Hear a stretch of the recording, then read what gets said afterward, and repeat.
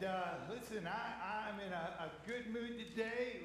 We had an extra half hour to sleep in, one 10 o'clock service. It rained, it didn't snow, so we're not inundated with snow. The choir sang one of my favorite hymns. This is a good day. So because of that, I'd like to just grant you one wish that you have on your heart right now. So I want you to think about it. At the count of three, I'd like you to just shout that wish. This week, something that you would like to have happen. On the count of three, just say that as loud as you can. Ready? 1, 2, 3. Great. Somebody just, ah. Okay, I didn't quite get on that. Try it again. 1, 2, 3. You know, I just can't understand when all of you are asking at the same time, what is it that I need to do for each one of you? And I wonder if God feels that same way when all of us find ourselves praying at the same time, asking for a blessing or a healing or rejoicing. How in the world does God hear us? Do we need to pray louder? Do we need to pray longer? Do we need to pray more intense? How is it that God would hear each of us when all of us are asking at the same time? To answer that, I think I need to pray. So let me do that. Gracious Heavenly Father, I'm not sure we get it. I'm not sure we can comprehend this thing about prayer. So open our minds and our hearts to your Holy Spirit and to your word in such a way that we would leave here more confident in your presence in our lives, and that we have your ear, and we have your heart, and that you have us. If there would be anything that would hinder us seeing that or knowing that, we pray you would remove it. For we've come to sit at the feet of Jesus, be taught by your Holy Spirit, to become more like Jesus. And we pray these things in the precious name of Jesus Christ, our Lord and Savior. Amen. The disciples saw Jesus do many things, but only asked him one question. Only one: how did you do that? How do you do that? It's not changing water into wine. It's not feeding 5,000 off of a little sack lunch. It's not healing the blind or curing the lame or raising the dead. It was, teach us to talk to God like you talk to God. Teach us how to pray. Teach us, help us to understand what this prayer thing is supposed to be like. And with 66 words, Jesus taught them and us how to communicate with God. Now, two things that I want to say from the outset. The first is I don't believe he gave us the Lord's Prayer, and it's both in the Gospel of Luke and Matthew as he answers this question. I don't think he gave us these words to be memorized and to be said as a magical incantation to get him to do something we want him to do. Now, as a child, I was taught to memorize the Lord's Prayer, and I imagine if push came to shove, most of us in here could say the Lord's Prayer. It's the most famous prayer in all the world.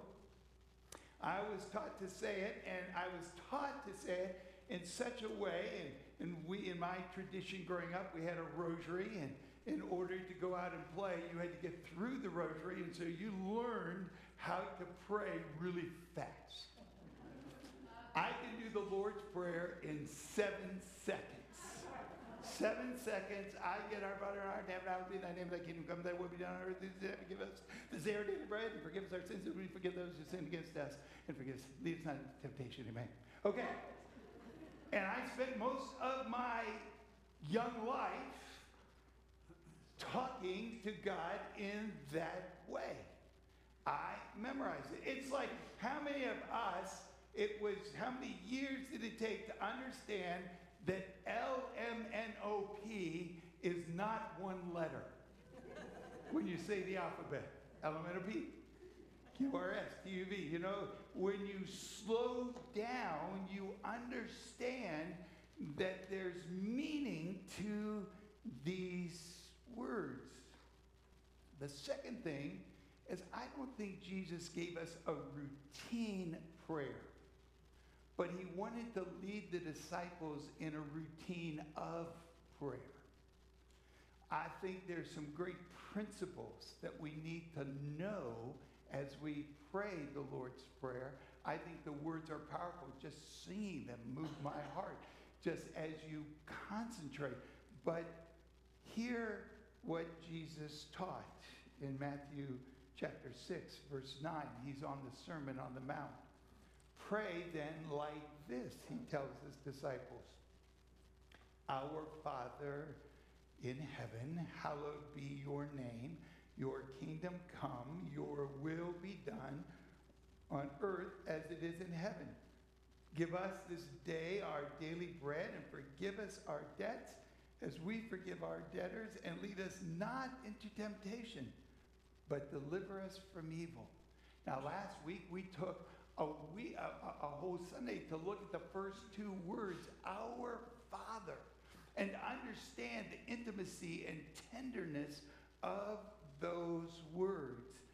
This day, I would like us to look at the words, who art in heaven.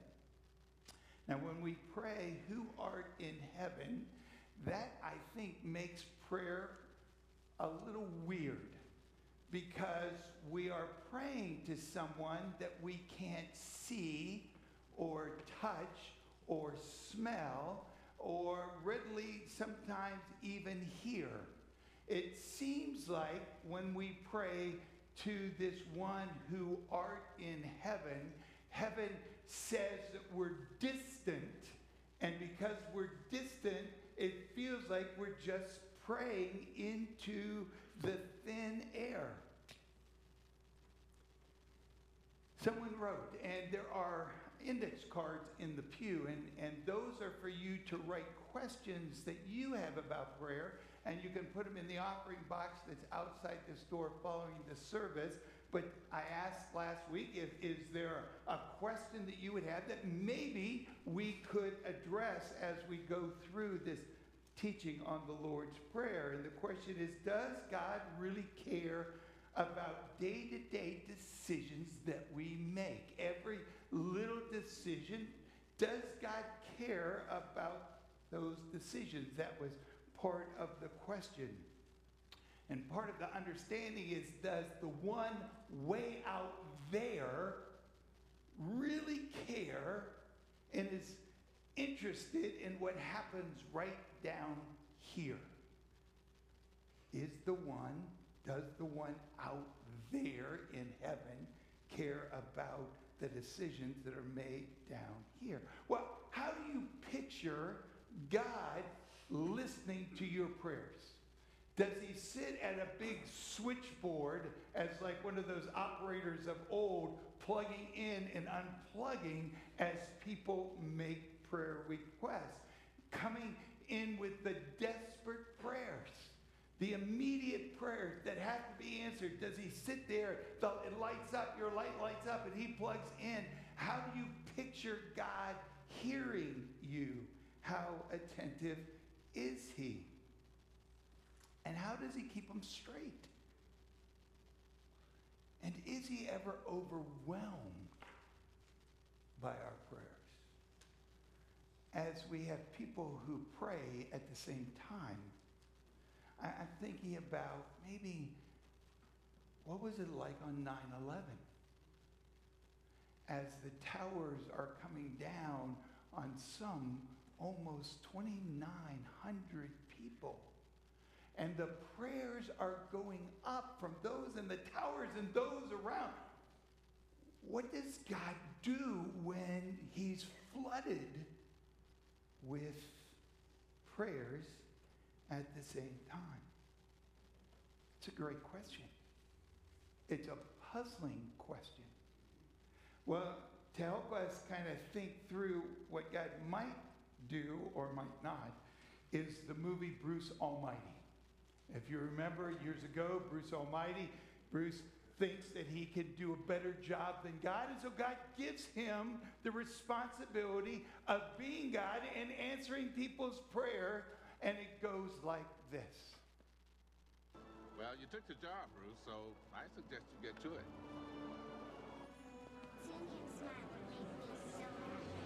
Prayers, okay, prayers. This creepy whisper thing has to end. Organization and management. That's what I need. I need a system, something concrete. Concentrate. Files. Let all prayers be organized into files. Well, that takes care of the voices. Not exactly a space saver, though. Grace might notice. I know. Prayer Post-its!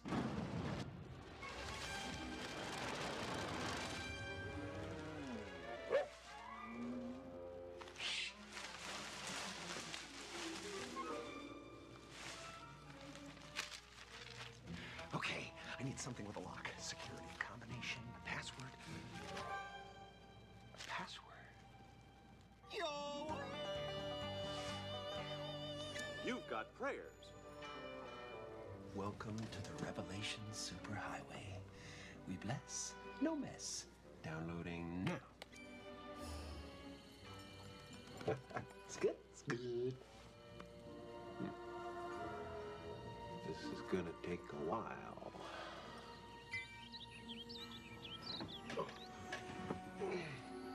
1,527,503 prayer requests. I better manifest some coffee. Hola, Juan Valdez.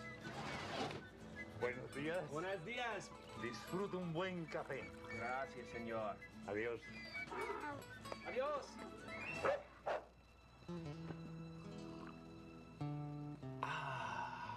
Now that's fresh mountain-grown coffee from the hills of Colombia.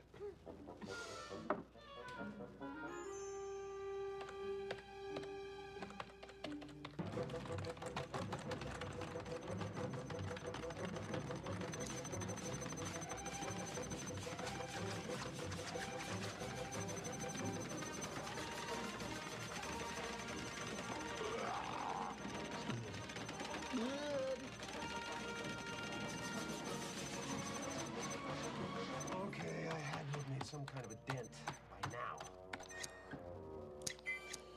Oh, come on! Oh! What a bunch of whiners. This is gonna suck up my whole life. You know what? Yes, to all. Yeah, there you go. Now everybody's happy. What it's like. But imagine, how are you intimate with billions and billions of people who all have needs and are crying out? I mean, I grew up with having 3 children and picked up 2 more along the way, and the needs that they have are overwhelming, and each one specific, and you can get worn out. How does God do this? Well, I think key to understanding how God can accomplish this is this second phrase of the Lord's Prayer, and it is, "Who art in heaven." Our Father who art in heaven. But here's the surprise. If you look this up in the Greek, you will find that the word heaven is plural. The Lord's Prayer actually says, "Our Father who art in the heavens." And the idea is that back in the day, they saw creation as 3 heavens. There is the heaven that exists that we experience here on earth with each other. There is the heaven that is kind of the cosmos, the sky, the clouds above us. And then above all of that is called a third heaven, and that's where God dwells. And here is Paul's explanation that he was caught up in that third heaven. In 2 Corinthians 12, it says this. Paul writes, I know a man, he's speaking of himself, in Christ, who 14 years ago was caught up to the third heaven. Whether in the body or out of the body, I don't know. God knows. I know that this man was caught up into paradise. Whether in the body or out of the body, I do not know. God knows. And he heard things that cannot be told, which a man may not utter. He's saying, I don't know whether it was a dream or I actually was physically there, but I was in the presence of God in this third heaven. And what I'd love to share, I can't share. I can't even utter it. God exists in this third heaven. Isaiah tells us this in chapter 66. Thus says the Lord, heaven is my throne and earth is my footstool. So that gives us a little perspective. God exists in heaven and he rests his feet on the earth. What is the house that you would build for me, and what is the place of my rest? All these things, everything you see, my hands have made. And so all these things came to be through me, declares the Lord. I am bigger than everything that I have made. The theological word for this, we learned self-control in the children's message. The theological word for this is transcendence. God is transcendent. It means that God is other, different, outside, extending beyond our experience. So to understand God, we need to understand he is outside, beyond all of our experiences. He is independent from us and different. In 1 Kings, God's right, but will God indeed dwell on the earth? Behold, heaven and the highest heaven cannot contain you. How much less this house that I have built. This is Solomon. He built the temple, and they're celebrating their wonderful achievement. And then Solomon all of a sudden comes to realization, well, wait a minute. How could you ever be contained in a place you are above the highest heavens? It cannot contain you. Psalm 113, 4-6. The Lord is high above all nations, and his glory above all the heavens. Who is like the Lord our God, who is seated on high, who looks down on the heavens and the earth. He looks down on the other two heavens and the earth. You see, God's transcendence is what makes God God. It puts him above all there is. And if he's above all there is and outside of all there is, and this is going to burn a couple of brain cells in here, means that he is outside of time. You and I live in a linear fashion of time. God, being in the heavens, is outside of time. He sees the beginning and the end at the same time. Now that will blow your mind unless you think about maybe the parade on the 4th of July in Upper Arlington. Weeks before, months before that parade happens, there are lawn chairs chained to trees in people's yards because they want to have a front row seat to the parade. They want to be right there where the action is. And as the parade goes by, they celebrate what is happening in the parade as it goes by. But if you were in a helicopter, if you removed yourself from Lane Avenue and you were in a helicopter, you would see the beginning of the parade and the middle of the parade and the end of the parade at the same time, because you are outside your limited view of being on the street in the linear progression. What the Bible is saying with God in the third heaven is that he is outside of time, and so there is no time. Everything is at the present at the same time. Now, as wonderful as that is, that would raise a question.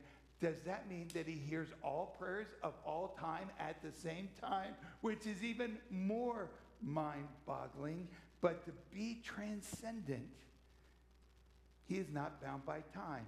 One smarter than me, one named C.S. Lewis, said this about God. Almost certainly, God is not in time. His life does not consist of moments following one another. If 1 million people are praying to him at 10:30 tonight, he need not listen to them all at that one little snippet which we call 10:30. 10:30 and every other moment from the beginning of the world is always the present for him. Okay. Philip Yancey, a Presbyterian author who is an amazing author, wrote, "A being as big as the universe would experience all time in history at the same moment.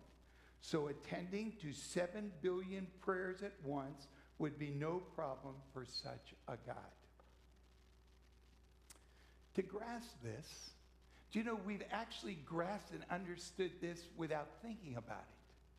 Because if Christ on the cross died for all of our sins, how many did he die for? All of them.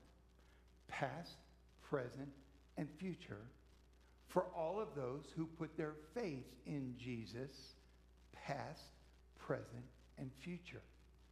When Jesus was on the cross and he cries out, my God, why have you forsaken me?"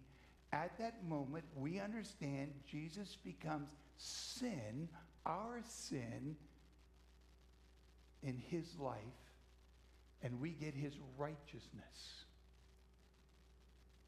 At that moment, he had to take on all the sin of the world, past, present, and future, at the same time. Have you ever thought about what that would take? I mean, my sins alone would take several hours to go through.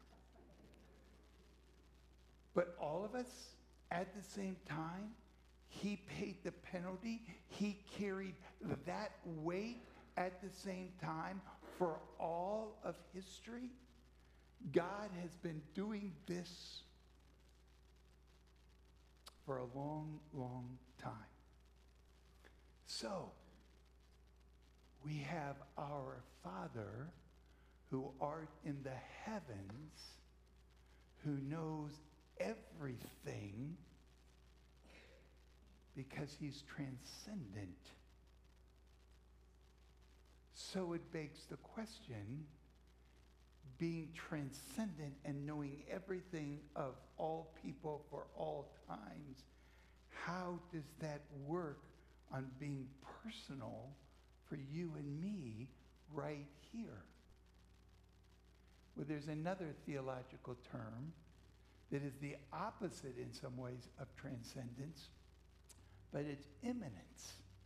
And immanence is the theological understanding that the God who is out there is intimately involved in every molecule of his creation down here. Now, how do we know that that's true? That would make him omnipresent and would make him the fact that he would know us personally. Isaiah 57 says this, For thus says the one who is on high, who is high and lifted up, who inhabits eternity, whose name is holy. I dwell in the high holy place, comma, and, so we have transcendence, and, look at this, and also with him / her, who is of a contrite and lowly spirit, to revive the spirit of the lowly and to revive the heart of the contrite. In that sentence, God is saying, I am transcendent above all, outside of all, but I am intimately aware of even down to the most lowly. I am immanent. I know you. I love the Isaiah passage, Isaiah 40. Lift up your eyes and see it. He's saying, lift up your eyes and see the billions of stars at night. See who created these. He who brings out their starry host by number, calling them by name. I know the name of every star. By the greatness of his might, and because he is strong in power, not one star is missing. Not one star doesn't have a name. And if you look at the billions and billions of stars, and as the new telescopes show us billions and billions and billions more than people that inhabit the planet, and God knows those stars by name, he knows us by name. In fact, Jesus says, my sheep hear my voice, and I know each one. All our days are numbered. Even before we have a thought or a word on our tongue, God knows it. You go before me and behind me.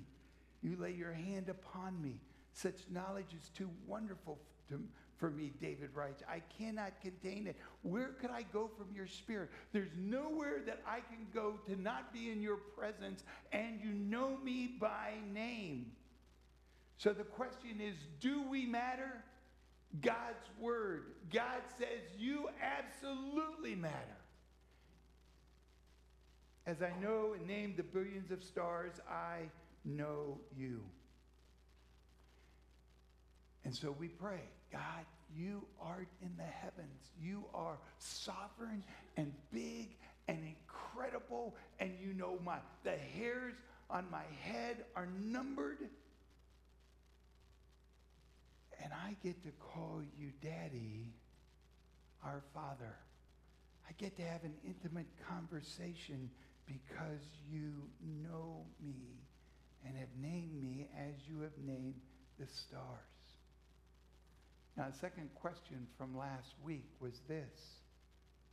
Communicating with God gives and implies a give and take relationship. And the question is, how do we hear God? How do we listen?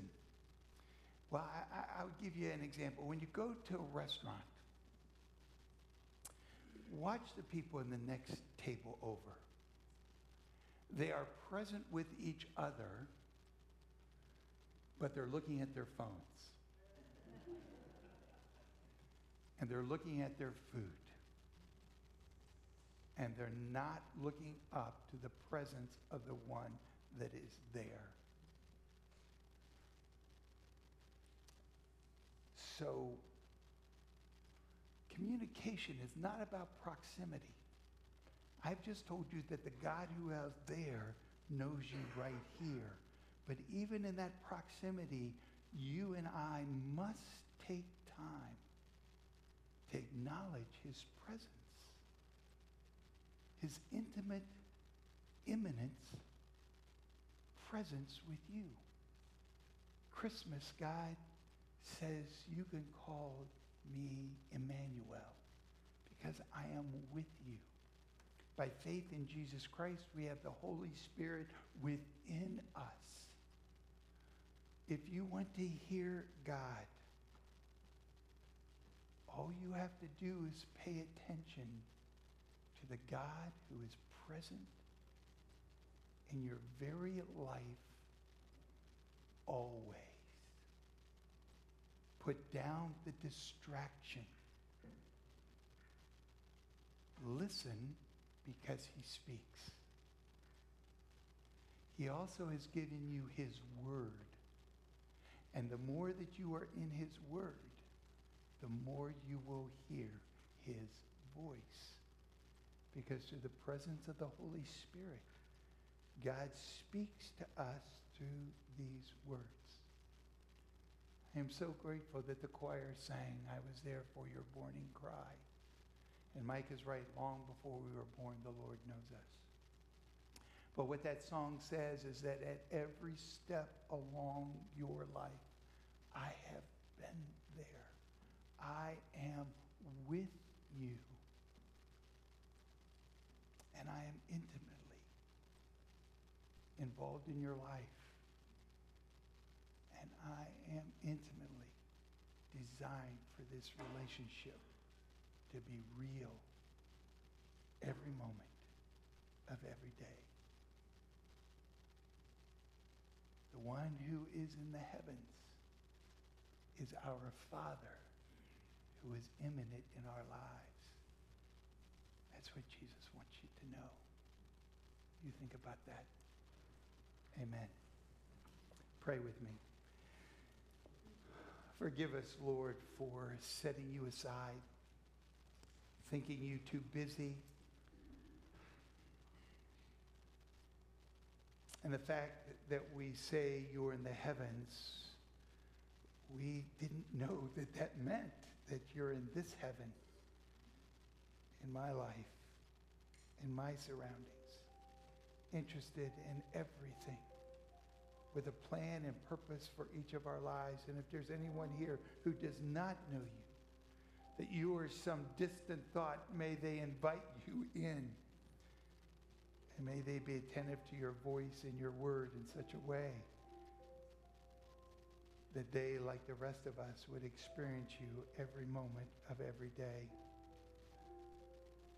Oh, dear God, who art in the heavens, thank you that you are our intimate, loving, immanent Father.